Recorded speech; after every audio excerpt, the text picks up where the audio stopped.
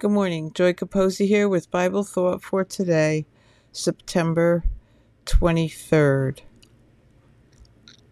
The promise of God from Romans 5:10 and 17. We shall be saved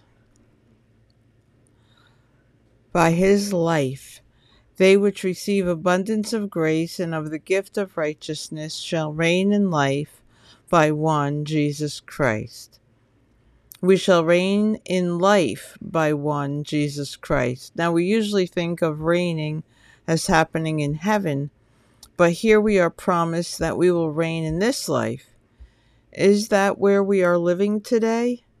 We bear his name today. Jesus said, "All power is given to you." We have the power of attorney. Let's make sure we're living like it. Have a wonderful day and spread the word.